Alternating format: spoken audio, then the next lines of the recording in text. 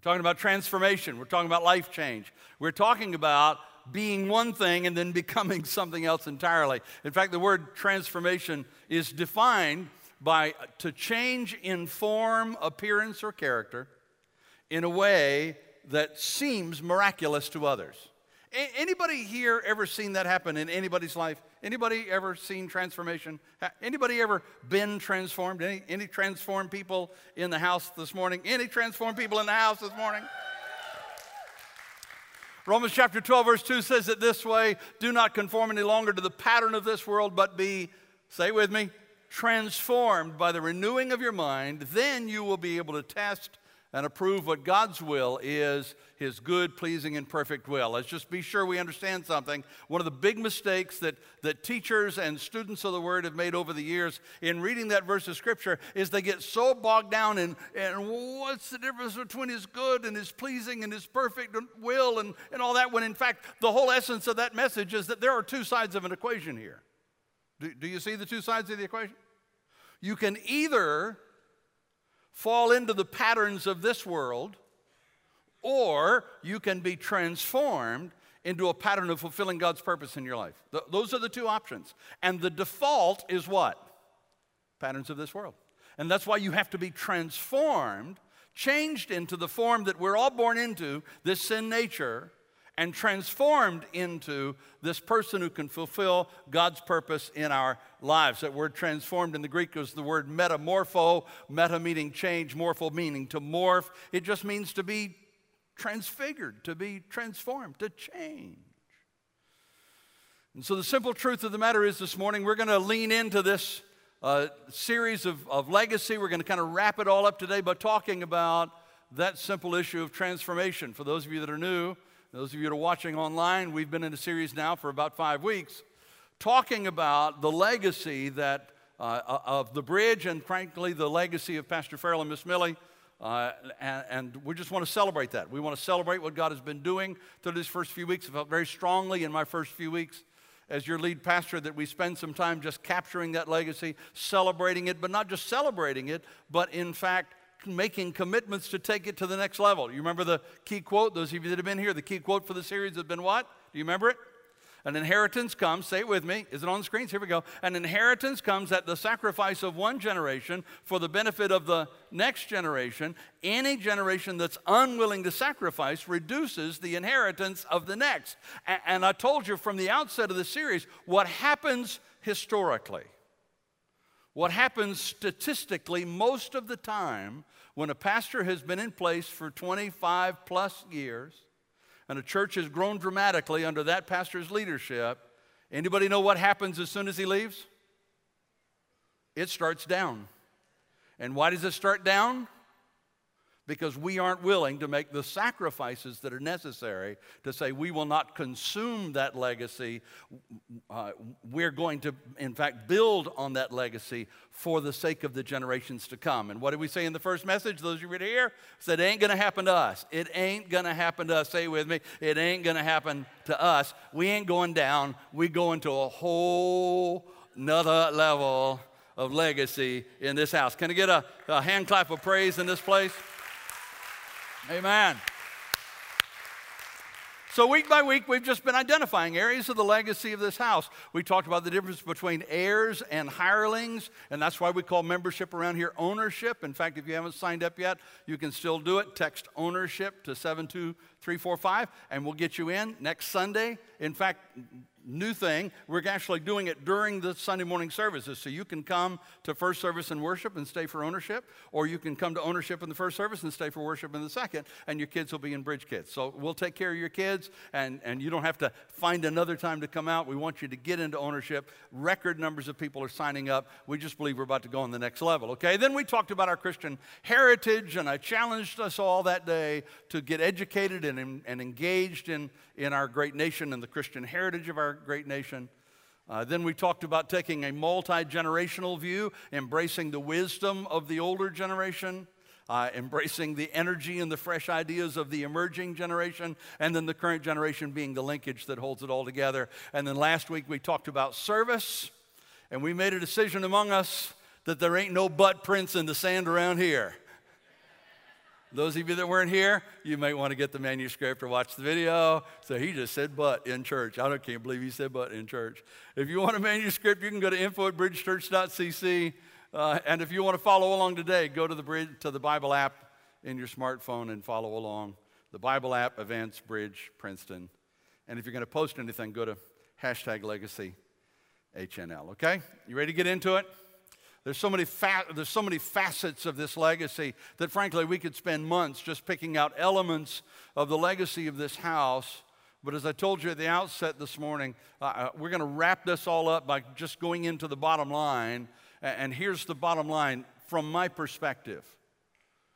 Those of you that know me well know that Pastor Farrell and I have been friends, and Miss Millie, we've been friends for 40-plus, none of your business years, and I've watched God bless in this church in so many ways over the years, and I've had the privilege to be a part at one level or another for probably 5 or 6 years, and from my perspective, you telling me if it's true, the legacy of Farrell and Millie Hardison is not big buildings, it's not multi-site church, it's not the largest church in the region. The legacy of Farrell and Millie Hardison is transformed lives.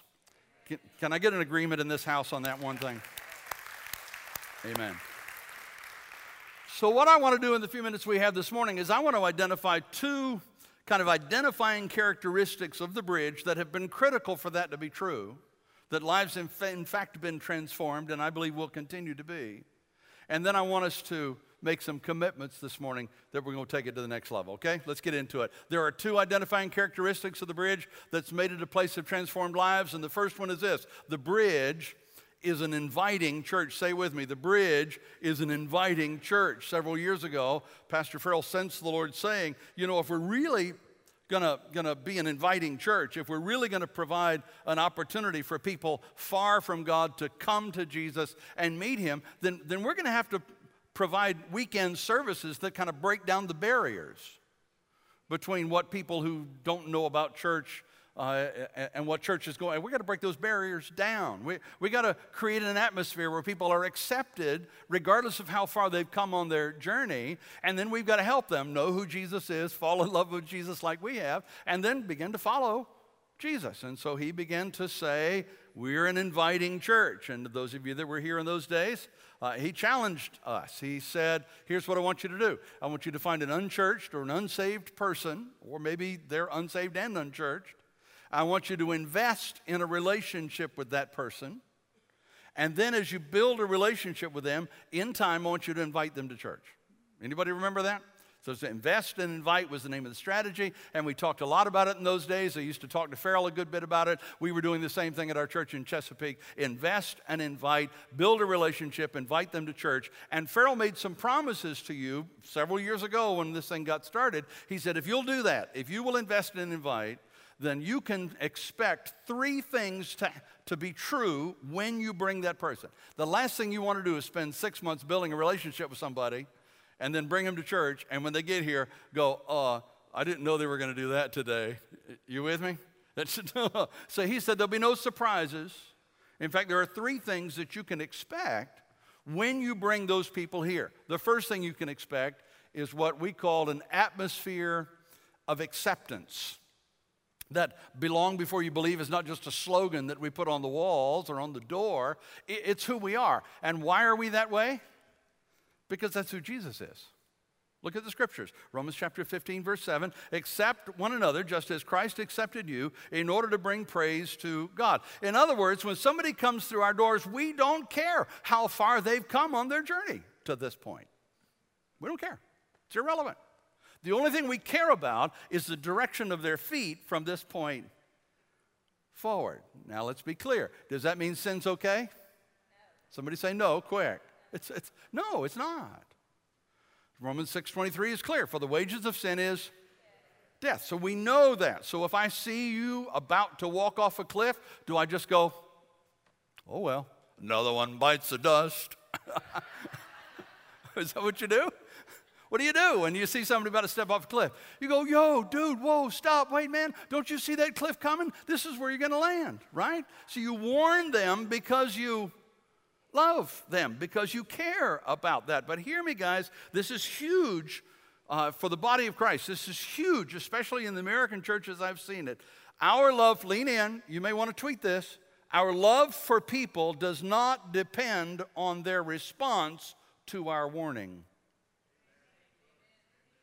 Our love for people is not dependent on their response to our warning. If you aren't careful, you will warn them about the sin in their lives, and if they push back, or if they disagree, or if they ignore you, you will start to get angry with them and actually push the very people you're trying to reach away.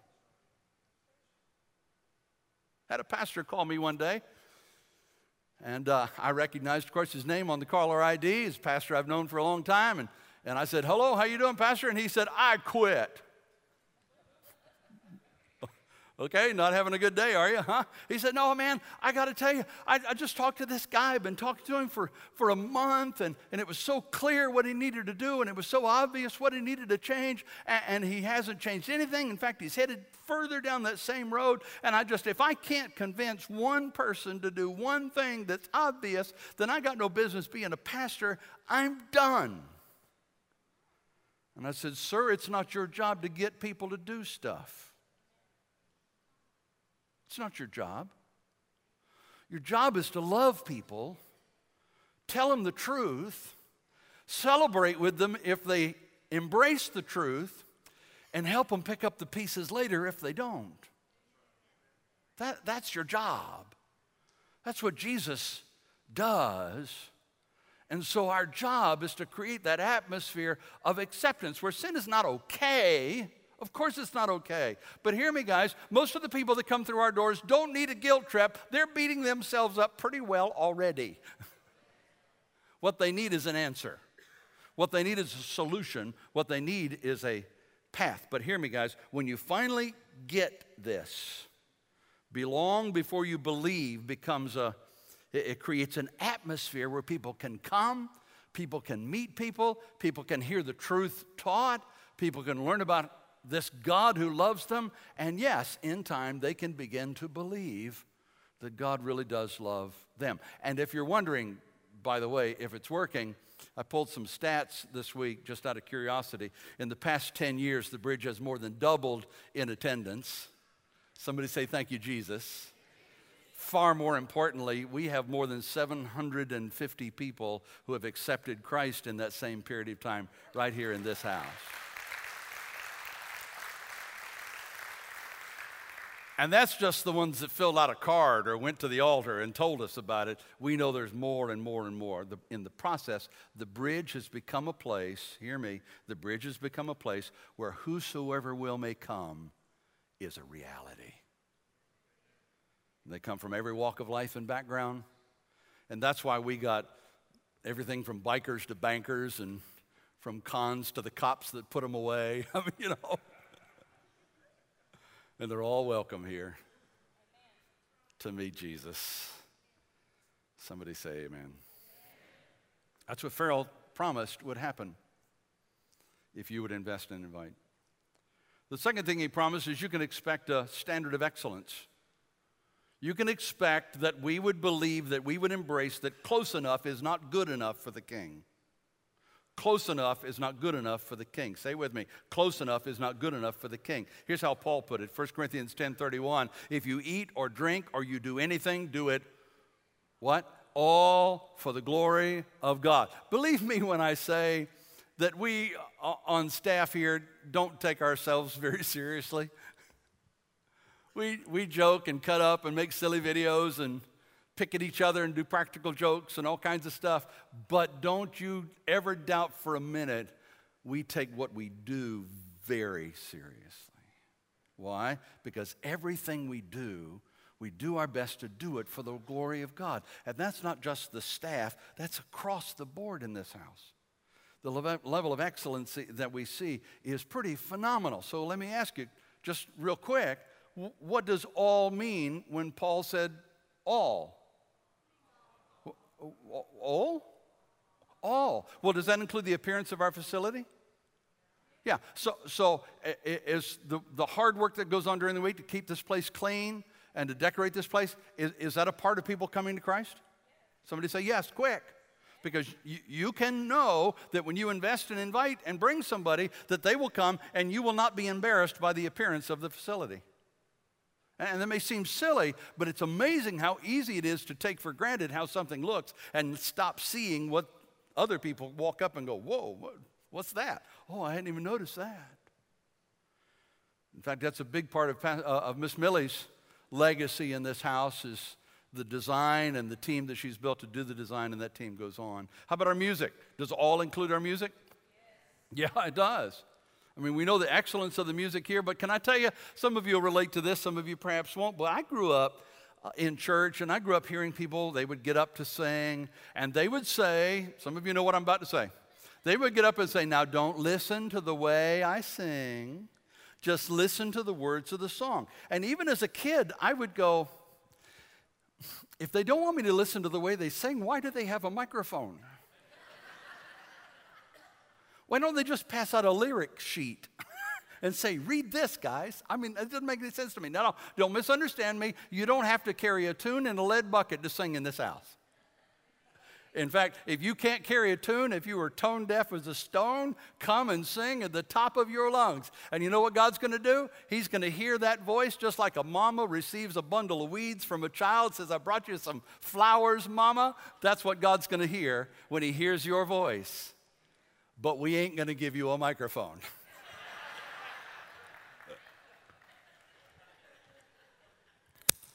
Does all include preaching? We've got an amazing group of preaching pastors on the teaching team here. They bring biblical messages that speak life to the real issues that we're dealing with. But hear me, guys, and this is not as normal as I wish it were in an awful lot of places. We don't just walk up here and open our mouths and wait for God to fill it. There's an awful lot of work. There's hours and hours of work. And there's planning, weeks and weeks and months of planning to coordinate graphics and videos. And all of our campuses are preaching on the same subject. And all of the pastors have the liberty to develop the sermon according to what's in their hearts and what's needed for their campus. But at the same time, we're preaching the same principles and the same ideas. That takes weeks and weeks and weeks of planning.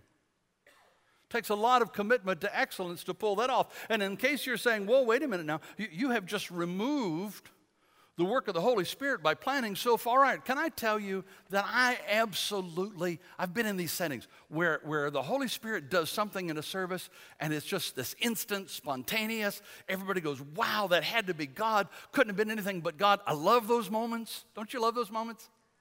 But you know what I love just as much? Just as much.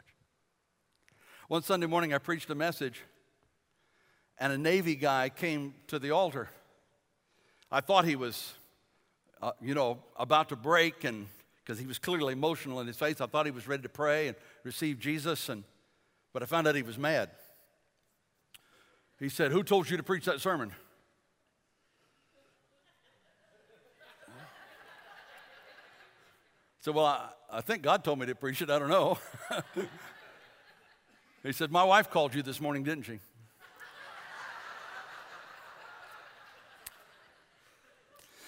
I said, "No, I'm not sure I know your wife, but I didn't get a call this morning." He said, "Yes, she did. I know she did. She called you this morning and told you that I've got 16 years in the military and I have decided not to re-up for the final 4 years to be eligible for retirement. I'm done. I can't do it anymore. And she called you and told you that to preach that sermon." I just preached a sermon that I called The High Cost of Quitting. He said, "And she put you up to it." And there was nothing I could do to convince him that she didn't do that. I don't know your wife, I hadn't met your wife, I hadn't talked to your wife. What are the odds that I would change a message when there's a couple thousand people coming here today and to change it just for one person? I mean, everything I tried. The only thing that finally got him is I said, "Sir, this sermon was planned in January. And God knew who would be here for the first time on the first Sunday in August when he told me in January."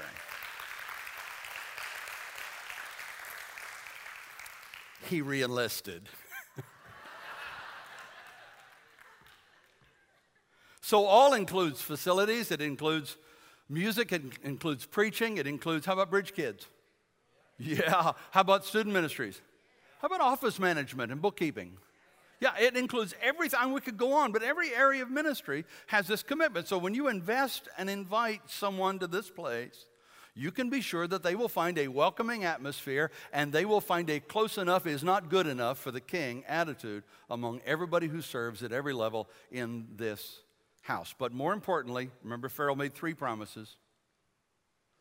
More importantly, he said, you can expect the transforming power of God at work in this house. Please understand that at the end of the day, atmosphere is good, excellence is good, but they are not the answer for transformed lives. You can get a good atmosphere and excellence at a rock concert. People aren't necessarily meeting Jesus there and getting saved, right? They're important, they're not enough.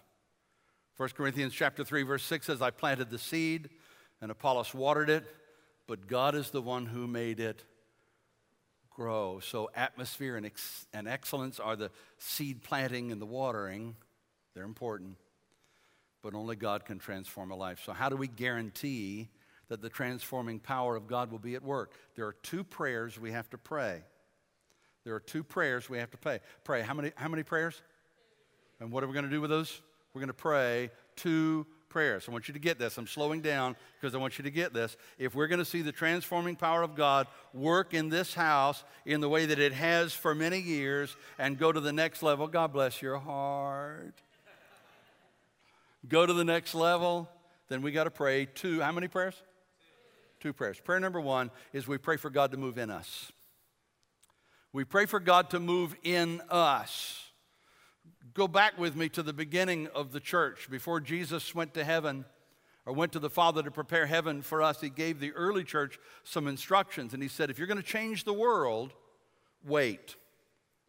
Don't start at this change the world business until something happens. Acts chapter 1, verses 4 and 5.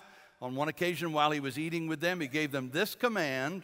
Read it with me. 1, 2, 3, go. Do not leave Jerusalem, but wait for the gift my Father promised. Anybody know what gift he's talking about? He said, when I go, I'm going to send the Holy Spirit. There's a promised Holy Spirit's going to come. So wait before you start for the gift my Father's promised, which you have heard me speak about. For John baptized with water, but in a few days you will be baptized with the Holy Spirit. Now I know that term, baptism in the Holy Spirit, has taken on so much baggage these days. I mean, it's just confusing to some people, and depending on what your background is, it just scares some people to the point that there are people that understand this biblical teaching and won't even use the expression because they're scared of it because it's got so much baggage tied to it. But hear me, when Jesus compared baptism with water with baptism in the Spirit, there's an important reason that he did. That word baptism is the Greek word baptizo, that literally means to make fully wet, to immerse. So when you submit yourself to water baptism, that's what we call it, submit yourself to water baptism, what happens? You get in a pool of water, and the preacher or somebody who's standing there with you tells you to hold your nose and take a breath, and takes you down in the water, and sings 2 verses of Just As I Am and Amazing Grace, and then brings you up, and you have no control. You are fully submitted to the water. You with me? The spiritual father I mentioned a couple of weeks ago, A.C. Wheeler, one of my spiritual fathers in my early days, when I did my first baptism, I went to him and said, Pastor Wheeler, I've never done one. I don't know what to do. Calm down, Jim. I'll get you through it. And he told me a story about a lady that he baptized one time. He said, now, if you've got anybody scared of water, you might need to be flexible with her. He said, I had one time, and she was terrified of water, but I was determined we're going to baptize her by immersion, even if she's scared. And he said, now, please understand, this lady weighed about 300 pounds, and Brother Wheeler weighed about 350 pounds. And so there's 750 pounds of humanity out there in the middle of a mill pond. And he said, I baptize you in the name of the Father, the Son, and the Holy Spirit. And he said, I took her down under the water. And Jim, I do not know to this day how she got her legs wrapped around my head, but she near about drowned us both.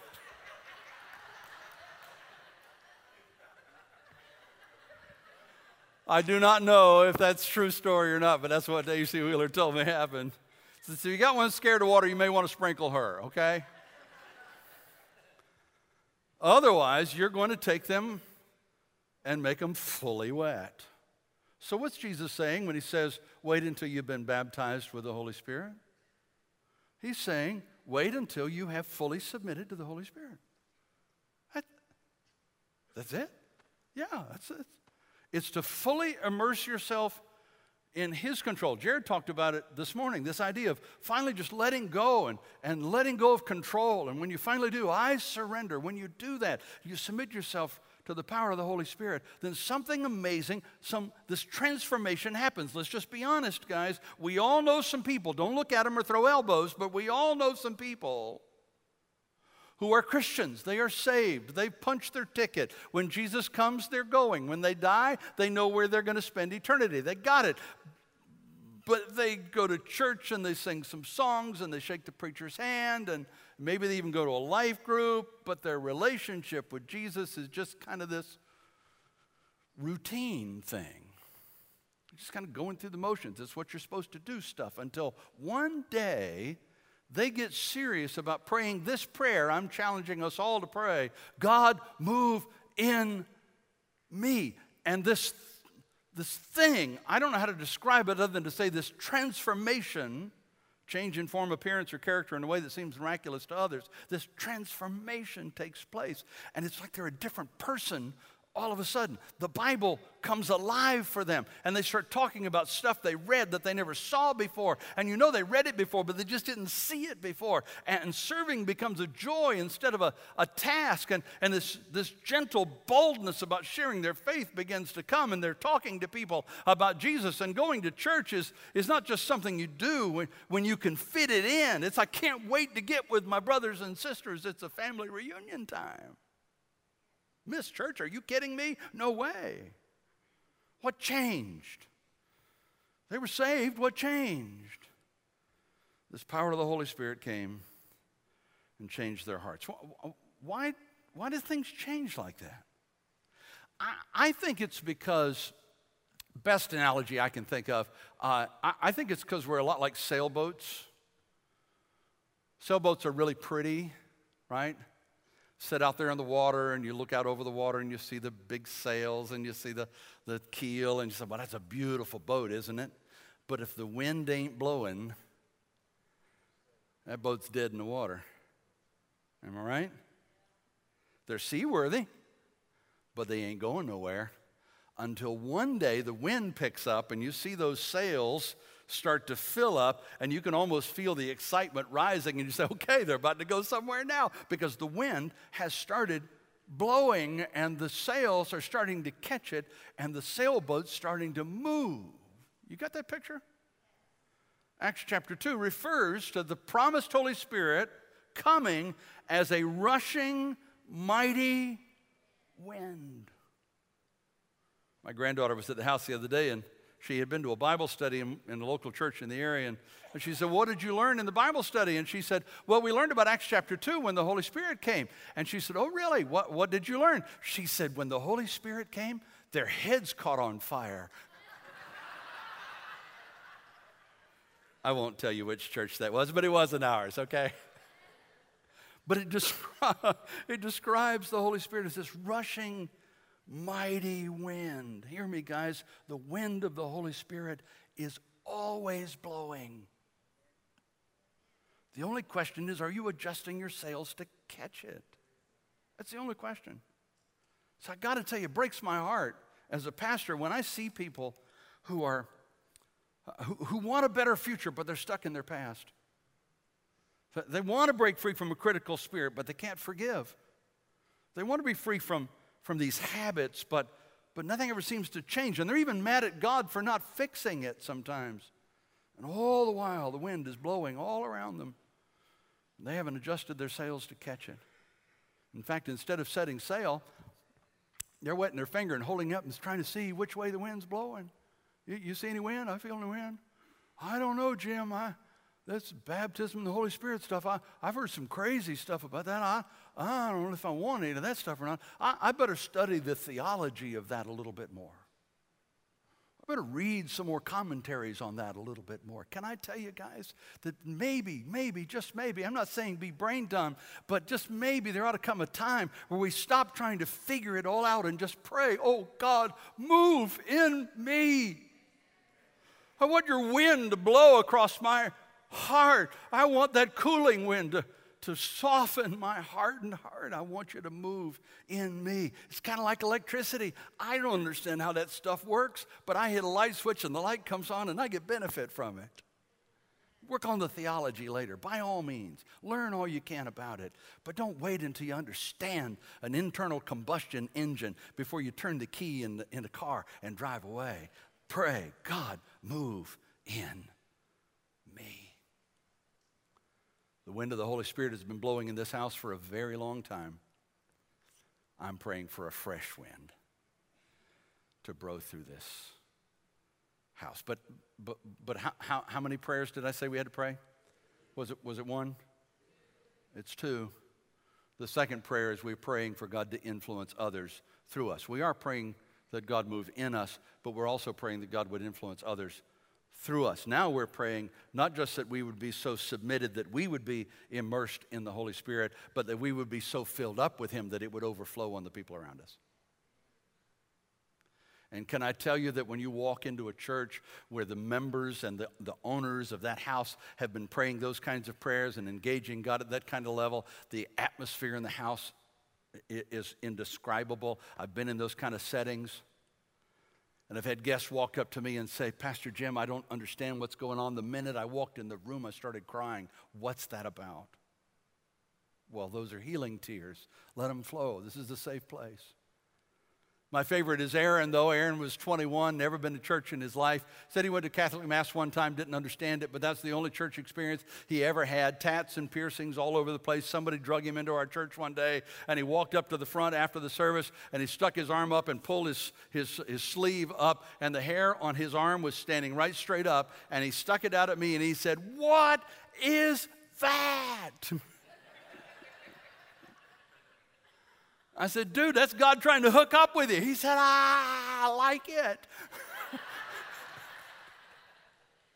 He didn't have a clue that it didn't change him or didn't keep him from engaging what God had for him. And yes, then we got him into a discipleship circle and we got him into some training and we got him water baptized and he began to grow in his faith. But he experienced what it was to have the wind of the Holy Spirit not just blow in the lives of the people that were there, but to blow through them onto his life as well. And that's, you know what I'm praying for? And I've been praying for several weeks now.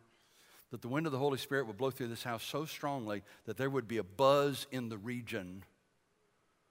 There's something going on at the bridge. I don't know, but there's something going on at the bridge. Can anybody join me in that prayer? There's something going on at the bridge. Come on, let's do that. Because hear me, guys, when that happens, the legacy of this house will go to a whole nother level. But there's still a problem, isn't there? I just saw the clock. I promise I saw it. There's still a problem. And the problem is that there are tens of thousands of people around us desperate for Jesus, and you can invite them until you're blue in the face. We can have an atmosphere of acceptance and excellence and the transforming power of God in this house, but they simply will not come. You've invited some of them until they finally said, leave me alone. Am I right? Yeah, they're not going to come. So that's why Jesus said in Matthew 28, 19 and 20, what did he say? Go and make followers of all people. Go. What does go mean? It means go make followers of all people in the world. What does all include? Is that your neighbor? Yeah, the one that parties too much on Saturday night? Yeah, that one. Yeah, that's all of them. That's everybody. Is it the rich guy drives a BMW, but he's got a hole in his soul? Is it that guy? Yeah, it doesn't matter who it is. It's all of them. Baptize them in the name of the Father, the Son, and the Holy Spirit. Teach them to obey everything I've taught you, and I will be with you always to the end of the age. It's exciting to say that hundreds of people have found Jesus here. It's amazing to realize that right here in the middle of a hog pasture, 1,600 people will gather on our 3 campuses on a given weekend. But what about the tens of thousands out there who won't come here? if they won't come, we'll have to go where they are and bring the good news to them. There may have been a day when y'all come was enough, but now we got to go. We got to go be the church. So yes, the bridge is going to keep doing celebrations the way we do. We're going to keep praying for transformation of the lives of everybody who comes through our door. And we're not going to apologize for continuing to grow, because so many people desperately need Jesus and we haven't reached them all yet. But we're also not going to sit here and wait till they come. Hello. We're going to go. So the bridge is an inviting church, but the bridge is also an invading church. We've been here for a long time. As I've said throughout this series, I believe we're poised to take this legacy to an HNL. Here's how Jesus told us to do it. Acts chapter 1, verse 8. When the Holy Spirit comes, remember we're praying for God to move in us and influence others through us. When that happens, the Holy Spirit comes to you. You will receive power. You will be my witnesses inside the walls of your local church. You can let me get away with that? Inside the what? In Jerusalem, in all Judea, in Samaria, and in every part of the world. Now, I don't know if that geography makes sense to you or not. If you've never studied it, it may not. But what he's talking about is three very specific groups of people. Jerusalem, of course, was their hometown. Judea was the area surrounding, okay? So we're talking about Goldsboro, Princeton, Mount Olive, and the counties surrounding them. Anybody have any idea how many unsaved, unchurched people there are in Wayne County, Johnston County, and parts of Duplin County? Anybody got any idea? 300,000 people live in those two counties and the parts of Duplin that we're reaching into. And if researchers know anything they're talking about, at least half of them never darken the door of a Christian church. 150,000 people within driving range of one of our three campuses who desperately need Jesus. But they're not coming, and so we're going. That's why we're involved in the public schools, and that's why we're involved in Wayne Pregnancy Center, and that's why we get involved in the area festivals that happen around here, and that's why we're doing sprinkler days on Thursday afternoon in downtown Goldsboro, and that's why we're involved in our community cares that's marrying police and sheriff and the city government with some of the higher crime areas of our city, and they're doing dance-off between cops and people on the street and just trying to build rapport. What are we doing? We're invading the community with the good news of Jesus Christ. That's why we do call to arms, reaching into the middle of their community. That's us going to them. How about Samaria? What does Samaria represent for them? That was cross-cultural stuff. For them, Samaria was a culture that they didn't care for, and the Samaritans and the Jews were always at odds with each other. And so this is talking about cross-cultural ministry, and that's why this year alone we have served over 2,000 homeless and low-income families through our soup kitchen. This year alone. We've provided a service in the local prison where more than 600 have attended and more than 60 have given their lives to Jesus Christ this year alone. The Bridge to Hope Medical RV is going out on a regular basis. They're doing medical screenings, and the prayer teams are there praying with the people that come and get screened. What are we doing? We're going out beyond these walls to make sure the good news is reaching the people who desperately need it. Hear me, guys. There's so much more going on out there than is going on in here. Unless you engage, unless you become an owner, unless you lean into it, you won't even know what's going on. But there's a third group, isn't there? What's the third group? It's every part of the world. Well, we're not in every part of the world yet, but we are sponsoring 31 missionaries in many parts of the world. And our first international campus came online a few years ago. Halicte and Belize came online. The team just came back. Can we celebrate that team just came back? I saw Jerry. Big sign, the Bridge, Halicte, that's our first international campus. And so we're beginning to do all kinds of things around the world. But hear me, I got to close. Every time you volunteer for an outreach ministry, activity, or event, every time you give to the Giving Life by Giving Christ Fund, you're a part of making the Bridge an invading church. And here's what we're going to do. Hear me. Here's what we're going to do. We're going to make an eternal difference as a church. Not only in us, but around us until Jesus comes. Anybody with me? Anybody want to make a difference in this world for Jesus? Anybody ready to say, I'm ready for some lives to be transformed? Let's do this in Jesus' name. The only question I got to ask before I shut up is, what's your next step to do that?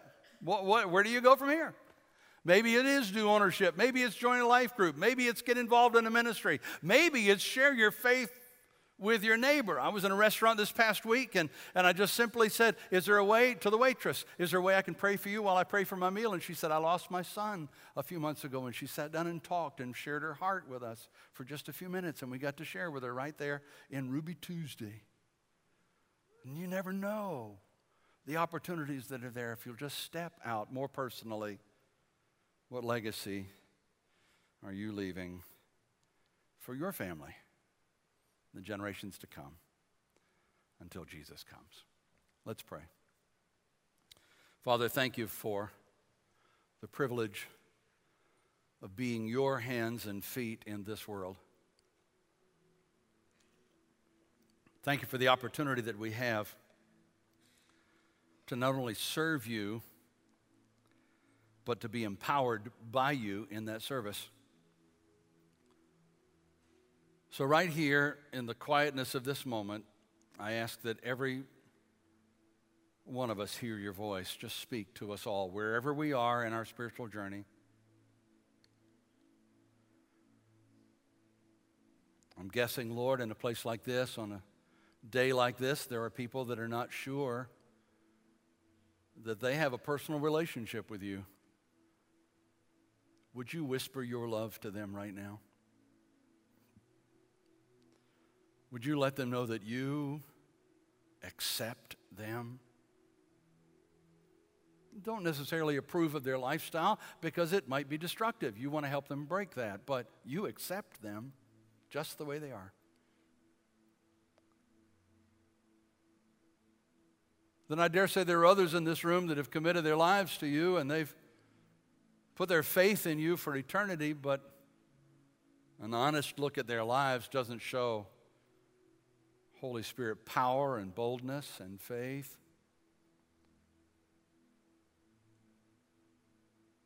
And if that's where you are, I'll ask you simply to join me in the prayer. God, move in me. I'll catch the wind. You send it blowing. And then others that have said, I'll serve in the church, but please don't put me out there in the community. I'm not one of those bold types. Would you give them a heart for their neighborhood, for their coworkers, in many cases for their own families that desperately need you? And help us all to be a part of this inviting church and this invading church. In Jesus' name. Keep your heads bowed for a moment. I'm not going to keep you much longer. But I just talked about 3 prayers. Maybe you need to pray, Jesus, give me a fresh start today, a new life. It's really that simple. Jesus, I believe in you. Forgive me for not doing life your way. Give me a fresh start today, new life. Pray that prayer right now. Pray in your own words. Pray silently, pray aloud. I don't care. Just talk to him. He's listening. Maybe your prayer is, Lord, move in me. I need a fresh wind of the Holy Spirit in my life. Stir something fresh in me.